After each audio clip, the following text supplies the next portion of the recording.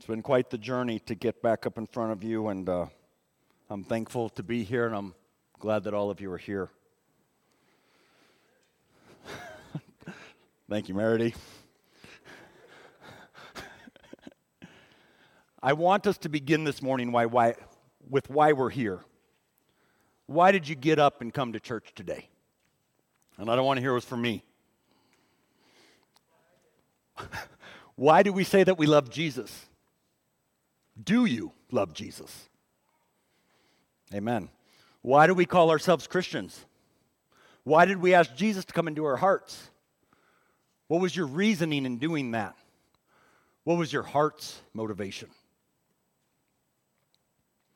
I'm going to share a small portion of my testimony with you this morning. And while I do that, I want you to consider your relationship with Jesus Christ. I want us to search our hearts and minds, and I want you to figure out where Jesus is ranked, if you will, in your heart. Where is he in the lineup of all the things that's important to us?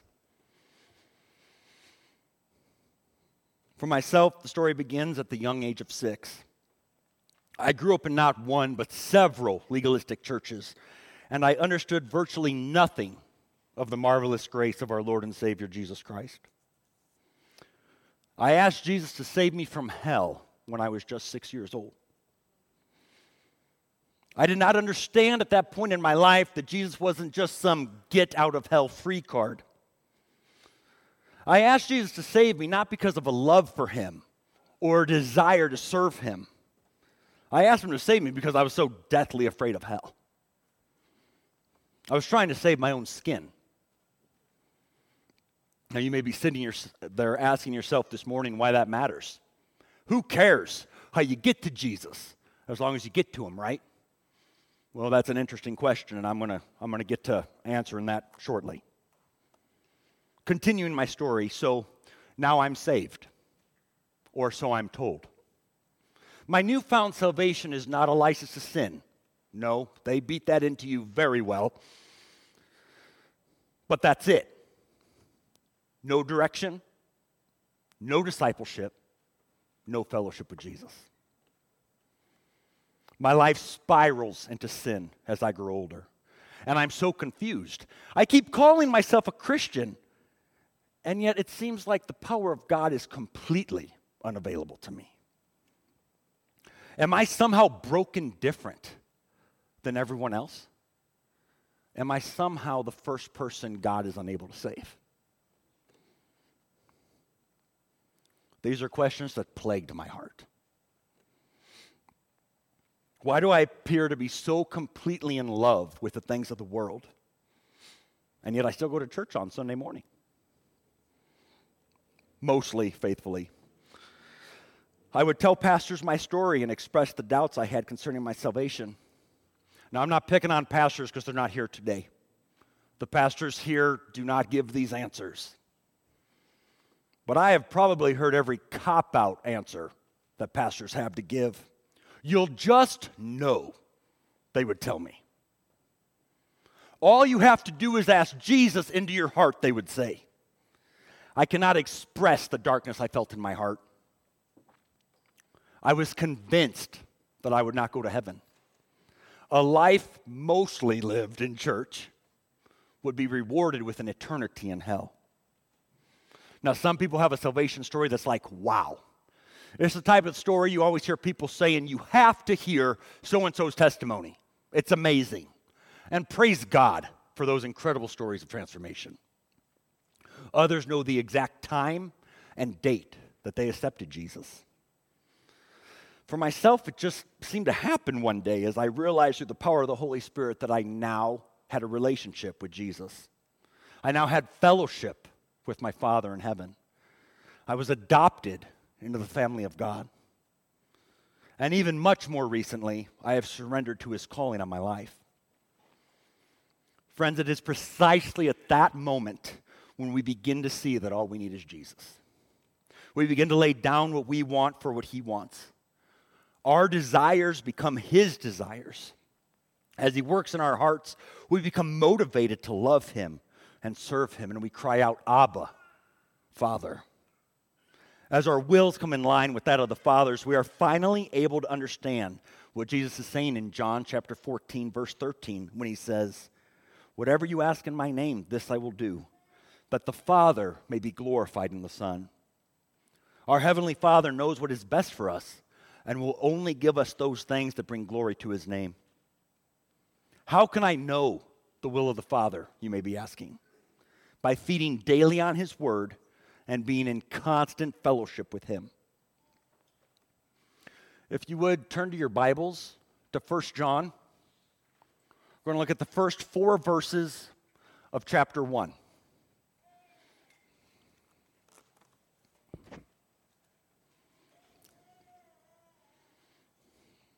Give you guys another second to get there. 1 John chapter 1, verse 1. That which was from the beginning, which we have heard, which we have seen with our eyes, which we looked upon and have touched with our hands, concerning the word of life. The life was made manifest, and we have seen it, and testified to it, and proclaimed to you the eternal life, which was with the Father, and was made manifest to us. That which we have seen and heard we proclaim also to you, so that you too may have fellowship with us. And indeed our fellowship is with the Father and with his Son, Jesus Christ. And we are writing these things so that our joy may be complete. Let's pray. Father God in heaven, you are a good, good Father. Your love for us is steadfast and unchanging. Lord, we thank you that you are the same yesterday, today, and forevermore. Thank you that we can come to your house and worship you.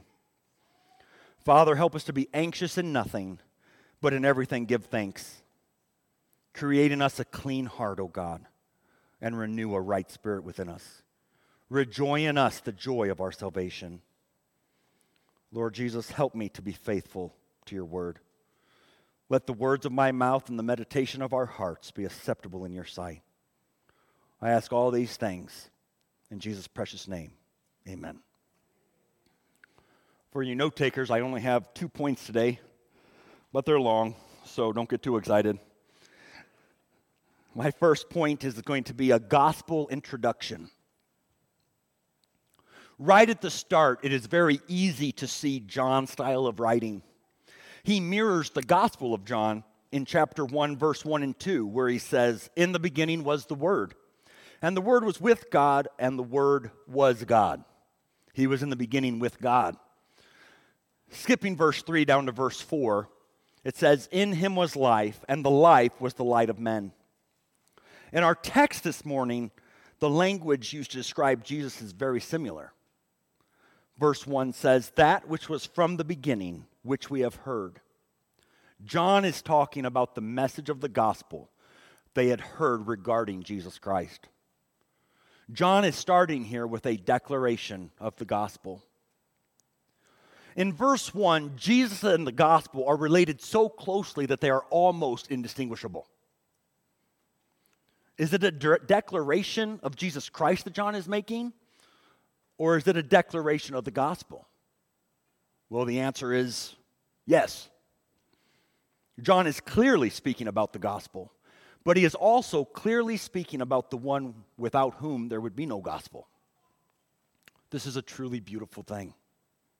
Jesus Christ is the center of the gospel. In John Piper's book, God is the Gospel, he writes, "Today, as in every generation, it is stunning to watch the shift away from God as the all-satisfying gift of God's love.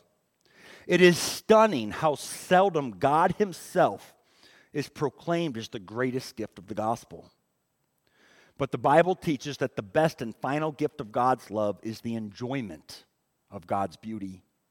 Psalm 27:4, "One thing I have asked of the Lord, that I will seek after, that I may dwell in the house of the Lord all the days of my life, to gaze upon the beauty of the Lord and to inquire in his temple." The best and final gift of the gospel is that we gain Christ. This is the all-encompassing gift of God's love through the gospel, to see and savor the glory of Christ forever.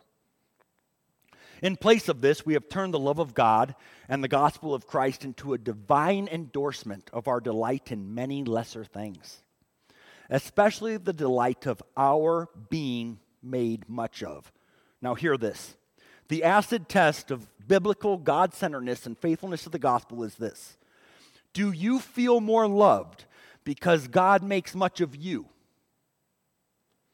Or, at the cost of his own son, he enables you to make much of him?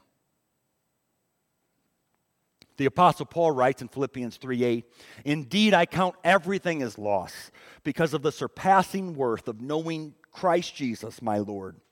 For his sake I have suffered the loss of all things and count them as rubbish in order that I may gain Christ." That I may gain Christ. Let that settle in on your heart a little bit. I know I had to let it settle in on mine. I asked some friends where they were in this, and the answers were not favorable because we're broken. Is that the cry of your heart this morning? Does your soul resonate with Paul in saying that we would count everything as loss in order that we may gain Christ? Is he worth everything to you? Now, there are many blessings that we enjoy as believers. I have a short list of them here. We have fellowship with other believers. We get to enjoy knowing how and why things are the way they are. We often experience healthier living, blessings in our home, blessings in our businesses, the hope of heaven, the hope of seeing those who have gone on before us. I am not discounting the blessings of God. They are wonderful. Praise God for them. But what is our heart's motivation in these things? Do we see the gospel primarily as gaining Christ? So here John is speaking of both the gospel of Christ and the Christ of the gospel. He is talking about Jesus Christ, the man, the word of flesh. The text says, "We have heard, we have seen with our eyes, which we have looked upon and have touched with our hands concerning the word of life." John is giving his testimony to the things he has heard Jesus Christ say. We all know that John was one of the 12 disciples. The Bible says that John was the disciple that Jesus loved. So understand when I tell you this that he is not giving some secondhand story about Jesus Christ. John was an eyewitness to the physical and historical reality of Jesus' life here on earth. He heard Jesus talk about the kingdom of God.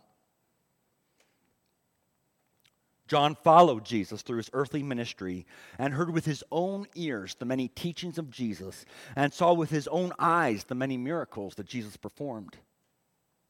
The last two verses of the Gospel of John, chapter 21, verses 24 and 25, he writes, "This is the disciple who is bearing witness about these things and who has written these things, and we know that his testimony is true. Now there are also many other things that Jesus did. Were every one of them to be written, I suppose that the world itself could not contain the books that would be written." Are you kidding me?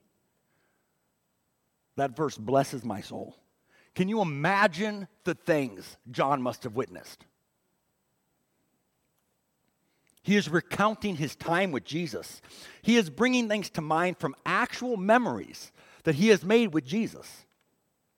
It amazes me to think of what John must have witnessed. He went from being a fisherman to following the perfect Son of God here on earth. And that's a promotion. That's a promotion.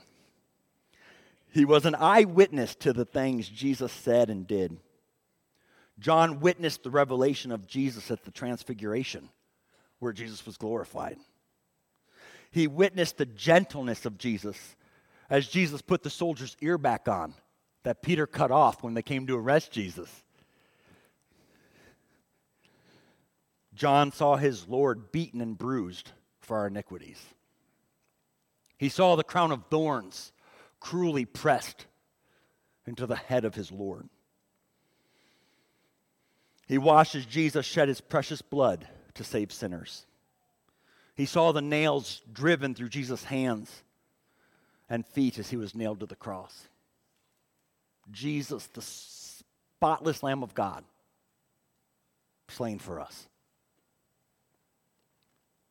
He saw Jesus' side pierced and the water flow from his side. He saw his Lord die. But to the glory of God, it's not the end of the story. John saw Jesus 3 days later as he conquered death and rose from the grave. He saw the nail scars in Jesus' hands and feet and his side where Jesus had been pierced. Now, unlike John, we have not seen Jesus in person, but we can know Jesus just as intimately as John does. I say does because John's relationship with Jesus is very much present and alive today. John 20:29 says, and now keep in mind, this is after Jesus has first appeared to the disciples in the upper room. Thomas was not with them, and he has not yet seen the Lord. Thomas says in verse 25, after the disciples tell him that they have seen the Lord, he says this, unless I see in his hands the mark of the nails, and place my finger into the mark of the nails, and place my hand into his side, I will never believe. Then in verse 29, Jesus said to him, have you believed because you have seen me? Blessed are those who have not seen and believed. So are you getting this? That's another blessing that we get that John didn't get. We get this blessedness simply because we believe in Jesus, having never seen him. That is faith. Faith is a requirement of the gospel. It is the only requirement, in fact. For by grace we are saved through faith. Everything John is talking about is concerning the word of life. The word of life made manifest, which is publicly seen and known. John is saying that Jesus is very real, and he is speaking regarding his firsthand knowledge of Jesus Christ. Bringing to my second point. Don't get too excited. This point is much longer, unfortunately. A gospel declaration. John says in verse 2, the life was made manifest, and we have seen it, and testified to it, and proclaimed to you the eternal life. Once again, we see John equating Jesus with eternal life. He is so sure that Jesus Christ is the eternal life that he is proclaiming it. Jesus is not being presented here as a philosophy, an alternate lifestyle, or even some truth. Jesus is being presented as the eternal life. He is proclaiming it. The King James Version uses the word declare here in place of proclaim. The gospel of Jesus Christ is something that must be declared. Not as a thing you may want to consider, but as something that demands a response from the hearer. Are we proclaiming or declaring the gospel as something we are confident of? Are we certain of it, or is it optional? Do we hope Jesus is real, or do we know Jesus is real? Do we hope Jesus is the eternal life, or do we know Jesus is the eternal life? Do you know that Jesus is the way, the truth, and the life? My fear this morning is that we do not believe in Jesus the way we ought to believe. Most of us are more like, thank you, Jesus, for saving me, but it's not a big enough deal to me to share it with others. Or how many times have we been too busy to share the gospel? I don't need a show of hands, but how about this? I have actually thought in the wickedness of my own heart that I would not share the gospel with someone because I didn't want them in heaven with me. How evil is that? Lord God, create in us a clean heart. Or we tend to water the gospel down to make it easier for someone to receive or less offensive. We love that word in America.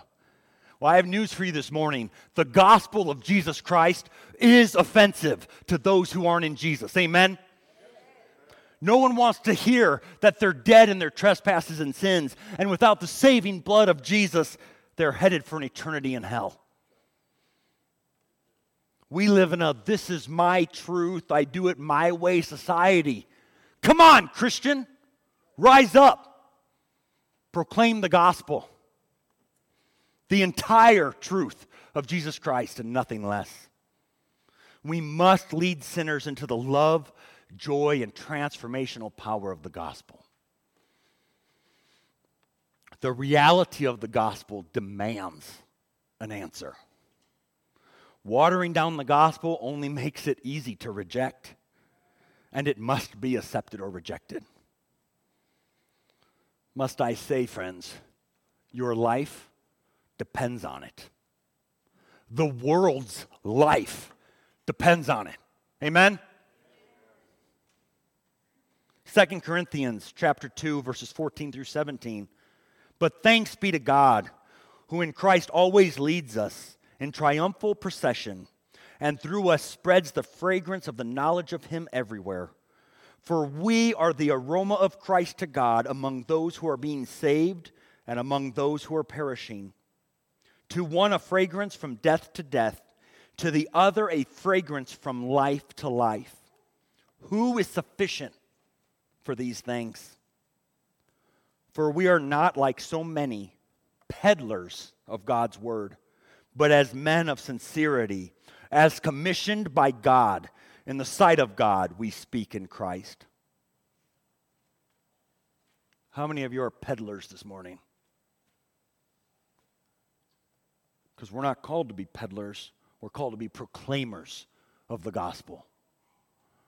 And don't think I'm just looking at you. And I happen to directly be looking at Clinton right now. It is not just you. It is also me. I had to stand in the mirror several times through this and come to terms with how pathetic I am as a Christian. I am talking about sharing the gospel of Jesus Christ with conviction, with passion, and with love. Yes, absolutely with love. We should never look down on someone that does not understand the scriptures. The natural person or the unsaved person does not accept the things of God, for they are folly to him, and he is not able to understand them because they are spiritually discerned. That's 1 Corinthians 2:14. How dare we treat them as less simply because they are lost? They are made in the image of God just as believers are. Amen? God loves them too. Once we are born again, we are a new creation in Jesus. And then we are able to understand the things of God because we have the mind of Christ. We are to share with confidence the gospel of Jesus Christ and testify as John has. Your testimony is most powerful in this. As we engage with the world in spreading the good news of Jesus, we must not use phrases like, personally, I believe.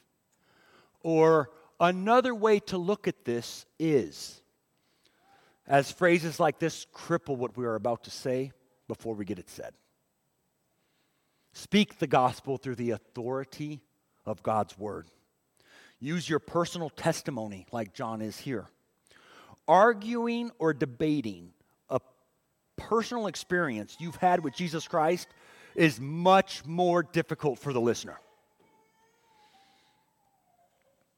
The way Jesus has changed my heart and life is not only what I share, it is what the world sees. People tell me all the time how much different I am. They remember, especially it depends on how long you've known me, people know a much more cynical, hateful Don. I tell them it is Jesus, the author and perfecter of my faith. Friends, at that point, you've swung the door to the gospel wide open. But it is not enough to just share the gospel. We need to be living it out in our daily lives as believers. One of my favorite passages of Scripture, I try to get it in every time I preach, so you will not escape this passage. Matthew chapter 5, 14 through 16. Ye are the light of the world. A city set on a hill cannot be hid. Neither do men light a candle and put it under a bushel, but on a candlestick, and it gives light unto all that are in the house.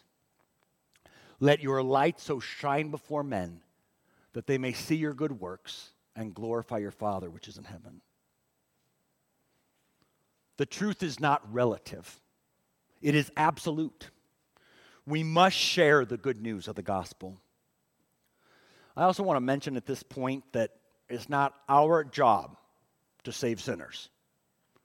Okay? We cannot save anyone, including ourselves. It is Jesus Christ that saves the lost. It is the work of our triune God. God the Father calls. God the Son, Jesus Christ, saves. And then God the Holy Spirit indwells us and helps us to live out the life we now have in Jesus.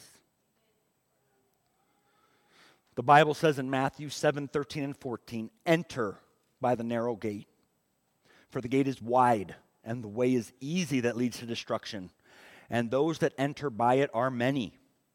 For the gate is narrow and the way is hard that leads to life, and those who find it are few. Those are the words of Jesus. Jesus said, many will reject him. Do not be disheartened when someone or several someones reject the truth of the gospel. Many will. In fact, Matthew 10:14, Jesus is speaking to his disciples and says this, and if anyone will not receive you or listen to your words, shake off the dust from your feet when you leave that house or town. But here's the promise that we have. It's not all gloom and doom this morning. Romans chapter 8, 29 and 30. For those whom he foreknew, he also predestined to be conformed to the image of his Son, in order that he might be the firstborn among many brothers. And those whom he predestined, he also called. And those whom he called, he also justified. And those whom he justified, he also glorified. Praise God. As Christians, we have the joy of spreading the gospel to a lost and dying world. And then Jesus is promising us fruit in that labor. There are people out there who will receive Jesus. Amen? But God has chosen us as believers. He has commissioned us to spread the gospel, and he will save whom he will. If someone rejects the gospel, tell someone else. The gospel will prevail. The bride of Christ will be completed. Amen? Be bold. Share the whole of the gospel. Proclaim it. It's right there. Making Jesus not ignorable in Lahana and to the ends of the earth. Making Jesus not ignorable does not mean everyone will come to a saving knowledge of Jesus Christ. We simply want you to make a decision about Jesus. We want you to be faced with the reality of our position as sinners before a holy God. And what is the grand prize of the gospel? Eternal life. Jesus prays in John 17:3 in the high priestly prayer. And this is eternal life. This is Jesus praying to the Father, okay? And this is eternal life, that they know you, the only true God, and Jesus Christ whom you have sent. The greatest gift of the gospel is God himself. It is in Christ alone that we can have eternal life. So here John is testifying to, and he is proclaiming the eternal life. Everyone here will live forever. Everyone you have ever met, everyone you have ever come in contact with will live forever. Our souls are eternal. But I'm not just talking about quantity of time. Everyone's got that. I'm talking about quality of time. Yeah, Brian, he knew where I was going with that. Without Jesus, it is only hell that awaits. It is what we deserve as sinners. In hell, those who are not redeemed by the blood of Jesus will finally and completely be given over to the sinful desires of their hearts. Will you spend your life here on earth putting yourself first, yet coming away unsatisfied? Loving yourself first, yet being eternally lonely? Caring first for yourself, yet being eternally abandoned? In hell, there will be darkness, and there will be weeping and gnashing of teeth. You will seek death, but death will not come. The Bible calls this the second death. Revelation 21:8. But as for the cowardly, the faithless, the detestable, as for murderers, the sexually immoral, sorcerers, idolaters, and all liars, their portion will be in the lake that burns with fire and sulfur, which is the second death. Where are you spending eternity? John speaks of fellowship that is with the Father and with his Son, Jesus Christ. I've mentioned this a couple times, but I'm going to say it again. The single greatest gift of the gospel is God himself. As the bride of Christ, we have 10,000 blessings. But do we feel more loved because God makes much of us? Or through the redemptive work of Jesus Christ on the cross, we are enabled to make much of our God?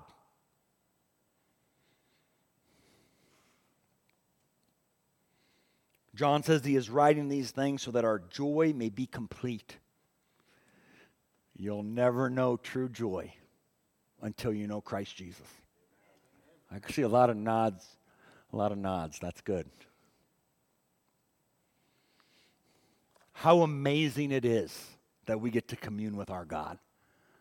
I mean, come on. That's cool. The creator of all things. And he hears us. What a sweet privilege we have as children of God, that we have direct access to the Father through his Son, Jesus Christ. In John chapter 15, after Jesus tells his disciples that he is the true vine and tells them what it means to abide in him, he says in verse 11, "These things I have spoken to you, that my joy may be in you, and that your joy may be full." Friends, we were created by God, designed specifically by him to glorify him. If you came here today wondering what your purpose was, that's it. The reason Jesus died on the cross was so that we could experience perfect fellowship with God the way God had designed it before the fall in Genesis chapter 3.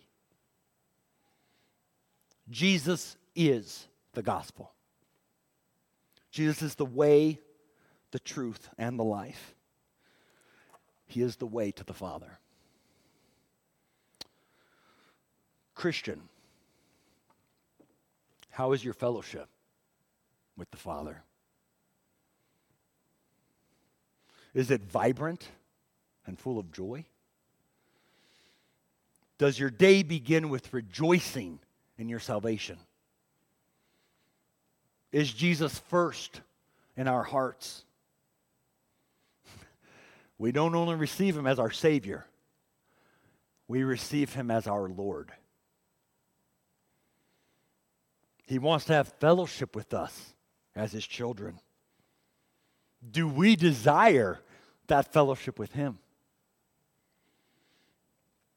Has sin crept in and severed that fellowship? Now, I want to be very clear here. Your fellowship is hindered by sin, not your salvation. The salvation of the born-again Christian is rooted in Jesus Christ and cannot be moved. I'll say that one more time for emphasis. The salvation of the born-again Christian is rooted in Jesus Christ and cannot be moved. I would urge everyone here, myself included, to ask the Lord to search our hearts and see if there be any wicked way in us. Ask him for a clean heart. Not just today, every day. It should be a part of our daily prayer life. And if you don't have one of them, you need that too. Confess and repent of any sin that you have in your life. Sinner, Jesus loves you. He was the perfect sacrifice and has made the atonement for your sins. Jesus has paid the penalty in full. He is ready to receive you. Do not delay. Tomorrow is promised to no one. Do not leave here today without Jesus. If you do one thing, don't leave here without Jesus today. It will cost you everything. Make Jesus the Lord and Savior of your heart and dwell in the house of the Lord forever. Let's pray.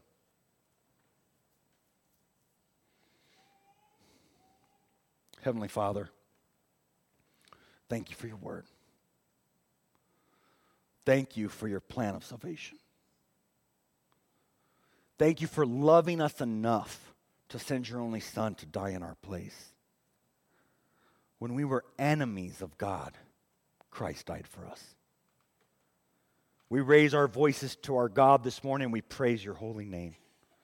Matchless mercy, amazing grace.